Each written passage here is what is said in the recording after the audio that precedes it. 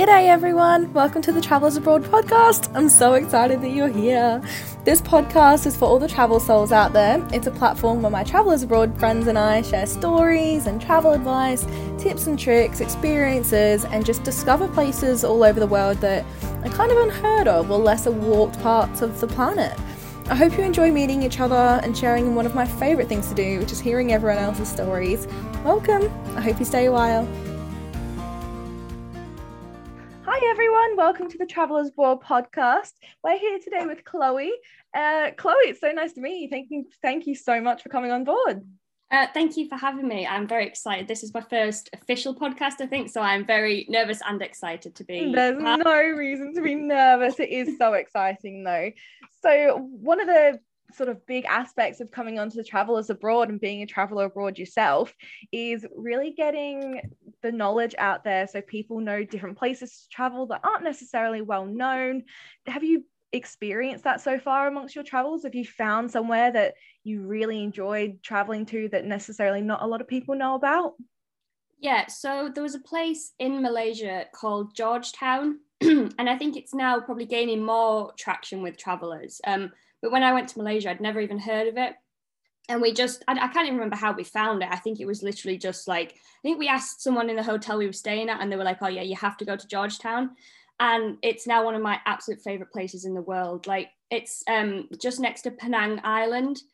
And it's absolutely incredible. The food there is like ridiculously amazing. The beer is so cheap. I think we paid like 17p per bottle of beer. So good. And you get to hang out with the locals and this little sort of like an off license, but then on a night time they put like loads of plastic chairs just outside on the street, and it's amazing. I have written about it on my blog, but like honestly, if there's one place I could tell you to go, like it's there. It's absolutely amazing.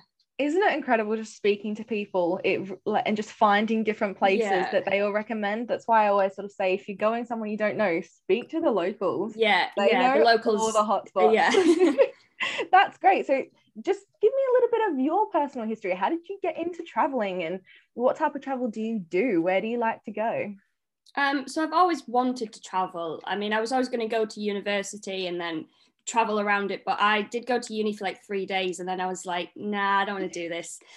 So I did an apprenticeship in digital marketing and then started my blog on the side, and then I was like, oh no, I really want to go traveling. So and my boyfriend and I have always discussed it. We've been together about 5.5 years. Well done. So we always said we would go traveling together, and in November 2018 we booked a one-way flight to New Zealand. And we both quit our jobs and were like, we need to find a way to like work online and travel indefinitely. And that is what we were doing. We traveled to, I think, 12 countries from April 2019 to March 2020. And then, you know what hit, and we had to come home. But we wanted to travel indefinitely. And I think that is still the plan. We're just sort of doing smaller trips for now until the world is sort of safer again. And how did you come to the conclusion to book a one-way trip rather than booking a return flight?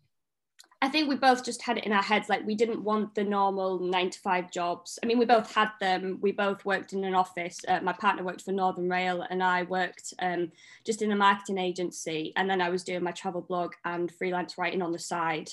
And I think we both just sort of got to the conclusion of like, we'd been on like loads of little city breaks and like to Prague and Paris and like Budapest, all these different places. And we were like, if we can find a way to live in these places, you know, for 3 months at a time or 6 months at a time, that's what we really want to do. We don't want to like just be based in one place. I don't like routine. So like, even as a freelance writer working for myself all day, every day, I have to change up. I don't like routine. I think that's what travel like does for me. I can work from anywhere in the world, and that is what I love about it.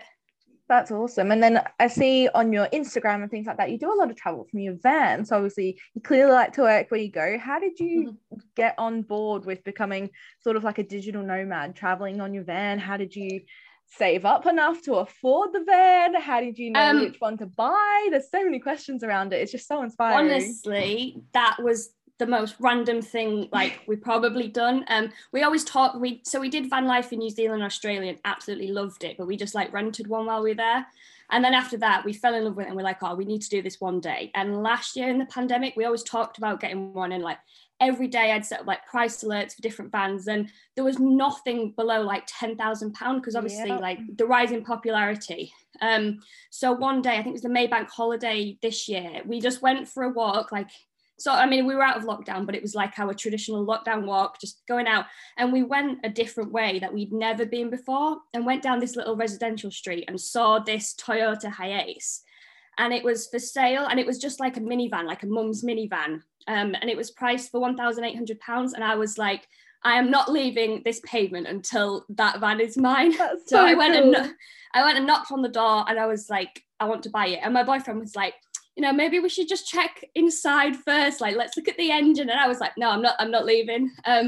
So we like told the owners, like, we really want this van. So we went back home and got my partner's stepdad, because he knows all about cars and stuff. And he came and checked it for us. And then I literally like transferred her the money on the spot. And I was like, and then we drove it home. And converted it ourselves in, I think it was about 5 weeks we converted it. Wow. So it was really quick, and we did it on a budget. I think all in it was about £3,500. And that's for the van, the tax and insurance for both of us, like all the equipment, all the like cooking equipment and everything. How did you do that on a budget? Honestly, I don't know. We did everything ourselves. Well, I say I oversaw the project, and my boyfriend and his stepdad did it all. So we didn't buy, like, you can buy conversion kits that you can like get someone to do while you do it yourself, but they're like a minimum of £5,000. They're so expensive. And we knew like we really wanted to make it good, but we didn't want to spend a fortune on it.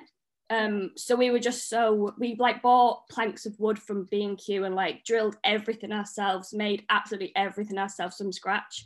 And I think we were just super lucky with the cheapness of the van. I think the fact that it was only £1,800 was just so lucky. To be fair, I think we sort of robbed them, because like I was like, how have you priced it this cheap? And I was convinced something was going to go wrong with it, because it's like, how is it this affordable? But no, I think we honestly just got so lucky. Yeah, exactly. I think just like I am sort of like a bit of a woo head and like believe in karma and fate, because I was like, we never go that way for a walk. We always go like a different way. I think we just walked past the van and it was like hours basically. So that was really cool. And then where did you draw your inspiration on how to set out your van? How did you choose where to put things? What was going to be functional for you both? How did you figure all of that out? So because we'd used vans in New Zealand and Australia, we'd hired 3 over the course of like the 2 different countries. And each van was sort of different every time. So I think we just drew inspiration from all 3 vans that we'd been in and made something that we wanted. So it's not a stand-up van. So like when you get in, you know, you have to like crouch and stuff. But the boot opens like backwards, so it's sort of like a roof. So we wanted to be able to cook out the back, because obviously in the UK it rains an awful lot. So we didn't want somewhere like the kitchen had to be outside, like that wasn't something for us. And because you can't stand up inside it, we knew we wouldn't be able to cook inside. So the fact that the boot opens up, we've got basically like a kitchen cupboard out of the back, with a pull-out table where we put our gas cooker on, and then we cook from there. And then we've got like a sink system. But again, like it makes us sound really tight, but I think I'd rather say like we're smart with it. So like sinks for camper vans, we're coming up at like £60 to £80. And we're like, I don't want to spend that on a sink.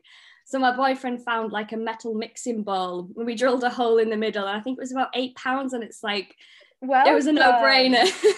And then we've just got like a hose pipe and like a pulley tap that works as a sink. And it worked perfectly. I mean, it's probably not to everyone's taste. It is very homemade, but it works absolutely perfectly for us. That's amazing. See, everything, wherever you do, it's meant to be. So then when you both travel together, obviously relationships, there's always going to be a natural strain, especially if you're in a confined space. How do you go about keeping the work life and the relationship life and the travel life all happy at the same time? You got any tips on that? Truthfully, it's not always happy all at the same time. You know, obviously, like, I mean, relationships can have ups and downs no matter where you are. But I think the fact that we both share the same passions really helps. So it's not like just me needing to work like 6 hours a day and my boyfriend doing nothing. We both understand that we both have to work and travel, and we want to do that. So I think those shared values are really like good for us. And we just make sure like we are open and honest about when we need to work and how much we need to work. And then we set aside, like when we're actually doing the travel activities and stuff, we make sure like we're both present and we're doing what we want to do. But yeah, it's just communication. It's just being honest with each other. And obviously being in a camper van, it is very tight space. So it's not like you can go in the other bedroom and slam the door. Like if you have a little disagreement, it's like, it's there. It's Don't get that satisfaction. No, so I mean, if it's, you know, if we really need to cool off, like one of us will go for a walk, one of us will chill out. But I mean, it's, you know, that's the worst case. Like it's never like that. I think we're just both pretty compatible and we both have the same goals and desires and stuff. So it does work quite well. And then when you are sort of traveling, where do you decide to set up for the night? Is there anything you use to help you find campsites or places you're allowed to stay in your camper van? Likewise, when you went traveling in a van in New Zealand and Australia, was that different in terms of finding places you'd be able to stay rather than the UK? Does that differ? Yeah, so New Zealand and Australia were definitely much easier. Their whole thing of like freedom camping is it's just so much better. I think they could, especially New Zealand. Australia was definitely, but New Zealand more so, they like thrive on freedom camping. Yeah. And you can park pretty much anywhere. Obviously there are rules of like public and private land and things like that, but it was so much easier. In the UK, it is pretty difficult because I think technically freedom camping, I'm not sure if it's illegal as such, but it's very much like you shouldn't be doing that. It's frowned upon, definitely. Yeah, exactly. So you have to be really careful. But we are quite spontaneous travelers. So when we go on a trip, we never usually know where we're going to be staying that night. So we'll set off to a destination and then sort of, I don't know, maybe 3 or 4 hours before dark. We like to try and set up before it's dark, just so we're not faffing about in like, especially if it's raining and stuff. We use an app called Park for Night, and it's basically like a camper van traveler review site. So people have found freedom sites or found even paid sites, and leave reviews and be like, oh, you can definitely park here, or they like update it when, you know, someone has stayed there for free in the past and then they've gone, oh no, actually there's now signs saying you can't park your van here.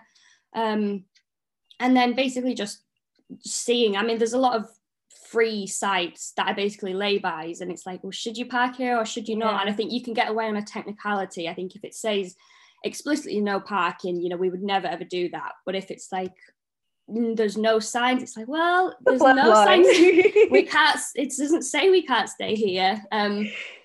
But yeah, I'm always really worried about like being told off for parking somewhere illegal. So like if we're not comfortable in a space when like we're not 100% sure, we'll just move on and find somewhere else. That's so good. I love that. Yeah, that's awesome. So then when you did travel, sort of how many trips have you done overseas? I mean, little city break. I think we've been to 25 countries together. You say that like a little, like a small list. No, amazing. Yeah, in the last 5.5 years. Wow. Our big trip was, I think it was 11 or 12 countries. I can't remember. So we did New Zealand and Australia, and then flew into Southeast Asia. So we went to Indonesia, the Philippines, Malaysia, Singapore, Thailand, Cambodia, and Vietnam, and then flew home from Vietnam because of COVID. Yeah. So that was our big main trip. But then in between, you know, we've done lots of little city breaks and week holidays and stuff like that in between. How long did the big trip take you? So as I say, it was going to be indefinite. We weren't ever, well, not ever planning to come home, but for a long time we were just going to come home for like a month at a time and see family and then go out again. Yeah. But it was 11 months in total. As I said, it was cut short because of COVID, not because of our decision necessarily. When you were on this big sort of trip, did you sort of face any struggles with, I mean, if I'm being completely honest, I struggle with homesickness. Oh yeah, definitely. I struggle when it comes to not being allowed to do what I want to do. My mental health just, you know, sometimes it takes a bit of a hit. Did you experience any of that on your journey, and how did you deal with it? Because everyone deals with it in different ways. I definitely did. I mean, before that trip, I'd never really been homesick. Like I would go, like I moved in with my boyfriend and like his mum when we were only together for 6 months. So I moved out and I missed my mum. Like my mum is literally my best friend. So like Same. I did, yeah. But on that trip, I did really struggle with homesickness. I think just like I mean, I'd FaceTime my mum most days. Even if we hadn't done anything in particular that day, I just wanted to like talk to her. I mean, when I was back home, I wouldn't speak to her every day, but I think the distance, I was like, oh, I need to speak to you every day for some reason. I get this 100%. Yeah. like when we were in the UK, like even now, like we're back at my boyfriend's mum's for a while. I don't speak to my mum every day now, but I think when I was away, I was like, oh, I have to. Thank goodness we've got technology to be able. Yeah. Oh God, I don't know how people did it before. Nope, no idea. No. Yeah, I mean, some weeks were better than, you know, I didn't ever really miss the UK as such. I never felt like the UK was my home. It's really cheesy, but like the world is my home. But like obviously my family is my home. Mm-hmm. So that element I did struggle with a little bit. But it just, yeah, I just suppose you get through it. And the adventure, like my family was so supportive and so was my boyfriend. So they were always like, you know, we want you to go out into the world and explore. So I think that definitely helped, you know, not feeling guilty like I'd left them, basically. Yeah. And my mum did actually fly out to Bali. I think we'd been traveling about 6 months and she flew out and met us. And that was just like the most amazing few days because it was so nice to see her and like show her the life that we were living. That improves relationships because it gives you something to look forward to. You look forward to seeing that person rather than sort of having to see them every day. It gives you... Yeah, exactly. That's awesome. I mean, I definitely get it. When I moved over to the UK, it was in 2019. It was very spur of the moment. I didn't have any plans, and I've not seen my family necessarily since because of COVID and things like that. That is awful. Yeah. Yeah, some days are worse than others, and I guess you've really actively got to watch out for your mindfulness. You've got to watch out for... You've got to stay positive and remind yourself that you're traveling for a reason. Yeah. You're out there for a reason. And there's a lot of people at home that are probably watching you on all of these adventures and wish they were in your shoes. Yeah, exactly. Sometimes when you're on the trip, you kind of feel like, oh, I wish I was back home, or I wish I was seeing my family. But yeah, it's just, I guess, staying on top of your mindfulness and really enjoying where you are. In 80 years, you're going to, you know, be sitting there thinking, oh, thank God I did that trip exactly. and not stay at home. Have you done necessarily any trips on your own or anything like that, or do you majority travel with your partner? I mean, we've been together since we were 18, so really like my whole adult life we've been together.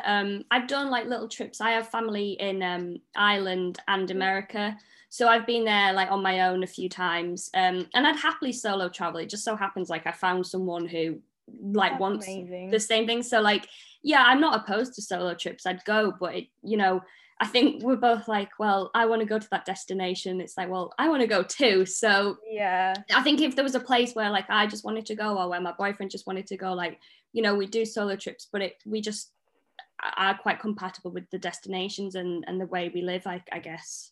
And then when you do solo travel, what do you kind of change anything about your ways in terms of traveling to make sure you're safe, especially when you're own, being a young female? How do you go about just, you know, taking those extra precautions to make sure you're safe whilst traveling? I mean, I suppose the trips that I've done have always been to family, so I've basically gone from like one safety net to another. You know, like so really I don't actually have much experience in that. But you know, I'm pretty level-headed, and I think traveling, like even with my partner, we had to be, you know, very safe in certain places, and I think just I have those skills to just be wary and especially while traveling in your van as well, going places you don't necessarily know. Sometimes you might be parking in, you know, places that aren't necessarily the safest. Do you guys take out any precautions for those situations? You know, like I said, if we parked up somewhere and either of us don't feel comfortable, usually it is me. If I'm like, you know, it's too dark and there's no one else around, like I don't ever like parking somewhere where there isn't at least one other van. So if I feel extremely uncomfortable, like we will spend the next hour or 2 hours literally driving around if I'm not comfortable. And I think that's, it might be a little bit extreme, but it's important to me to park up somewhere and feel safe for the night rather than feeling uncomfortable, for the next 8 hours or whatever. I don't like that feeling. So I'm willing to be like, even if it is a little over dramatic, and then move on to somewhere that I feel safe. Better safe than sorry. Yeah, exactly. Yeah. And then with all these places you've been to, how did you get the knowledge and the advice on visas and things that you legally are required to have to be able to travel to these countries? Where did you get all of the information from?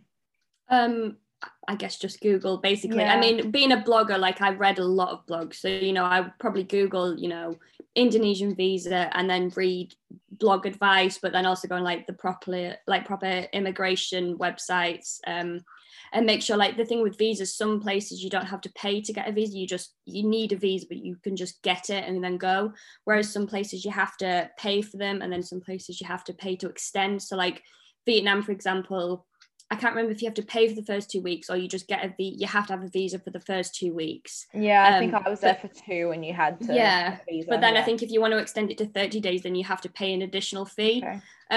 And that was sort of a last minute thing for us because we didn't realize at first. And we had to like quickly like process our visas so that we could extend our stay. I mean, you can do research before, but we didn't even know the order of countries we were going to when we went traveling. We knew definitely New Zealand was first because we'd booked the ticket. Yeah. And we had an idea of like where we wanted to go, but we didn't know like the exact route or anything. But I think if you're a bit unorganized, or if you want to just make sure like you know exactly what you're doing, I would recommend researching before and just having like a list of like visa requirements. For certain countries, if you're like, oh, you only get 14 days in this country, and then the cost of it, some of them are really expensive. UK. Yeah, I'm really sorry for that. Exactly, yeah. So you just need to be aware of like the cost. I think visas are something that a lot of travelers don't realize. I think because like, I mean, maybe not now, but as a UK citizen, you could just go to Europe and travel, do whatever you want. Whereas now you're going to have at least a visa or some kind of thing to prove that you're allowed in that country. So it's not just as simple as hopping on a plane and hopping off again whenever you please. You've got to be aware of the requirements. I love the idea of having a list of just how much, the places you want to go with, but then associating the visa cost with it as well, just so you can sort of plan. That's brilliant advice. Have you got any more advice for people out there that are, I guess, sitting on this, they're really wanting to travel, but they just don't necessarily know the first steps to take? Have you got any advice or encouragement for them? I mean, my thing is just go. I know it's not as easy, but like do not spend time regretting it or like planning. I mean, you do have to plan. We had sort of 5 months really from when we booked the ticket to like when we were going, to get travel insurance. And also vaccinations are a huge thing as well. A lot of countries require you to be vaccinated, not just against COVID now, obviously, but all I think we maybe had about 15 injections, and that cost us £500 each. Wow. So that is, I mean, some people would be like, so unnecessary, because a lot of them we got because of just our own personal want to be protected. But that is a huge expense that, like, when that money came out of my bank, I was like, oh, they've just stabbed me in the arm. Why do I have to pay for this? But for our own peace of mind, that was such an important like investment in travel. And a lot of them, you have to have them like at least, 6 weeks before you fly to a certain country. So those are all the things you have to bear in mind. If you want to just go on a one-way ticket, that is fine and that is possible. But just maybe do a little bit of research before you plan on going as well. That's such brilliant advice. And it's something, I mean, I've even had to do that, but I didn't even think about that. That's brilliant. And then how did you go about sort of travel insurance and needing to know what, especially in the, like with your van and things like that, how do you know about travel insurance and what works for both of you? I mean, so for the van, we haven't taken the van abroad yet. I think that's maybe the plan from like January, hopefully. So we've just got normal like car insurance for that basically. But for travel insurance for the huge trip, we wanted to be like as extensive as possible, just in case, like, because we were going for such a long time, we wanted to make sure like we were covered for any eventuality. And thankfully we didn't need to claim on it. Like even coming back because of COVID, we didn't need to claim on it because we'd sort of just arranged everything ourselves. It wasn't something we needed to claim for. But my boyfriend has a severe peanut allergy, so we had to like declare that on the travel insurance. And obviously going to Asian countries, but especially places like Thailand where like most food is cooked with peanuts, we had to like make sure we were covered in the event that like he had a severe reaction. So that bumped up the price a little bit, but we figured it was like an investment, you know, even though we didn't claim on it. So it was like hundreds of pounds essentially wasted, but it wasn't, because it gave us that peace of mind to know wherever we were in the world, we were like protected. Yeah. Gives your family a peace of mind as well. Exactly. Yeah. Yeah, I can't imagine how parents of all these travellers feel with all this just taking it must be hard. Anywhere we want. Yeah. Well, that's perfect. So what I want to do, Chloe, is just sort of get a knowledge of your social media so then people can follow you. I'll also pop them in the link to our bio as well as onto my website as well, so they can go straight through to your social media, take a look at your adventures, your travels, keep up with your van life adventure with you and your partner. It's so exciting. So if you just let us know what platforms you're on and your handles, so we can definitely get everyone to have a look and I guess see all the places you go to and inspiration for them to travel to these places as well.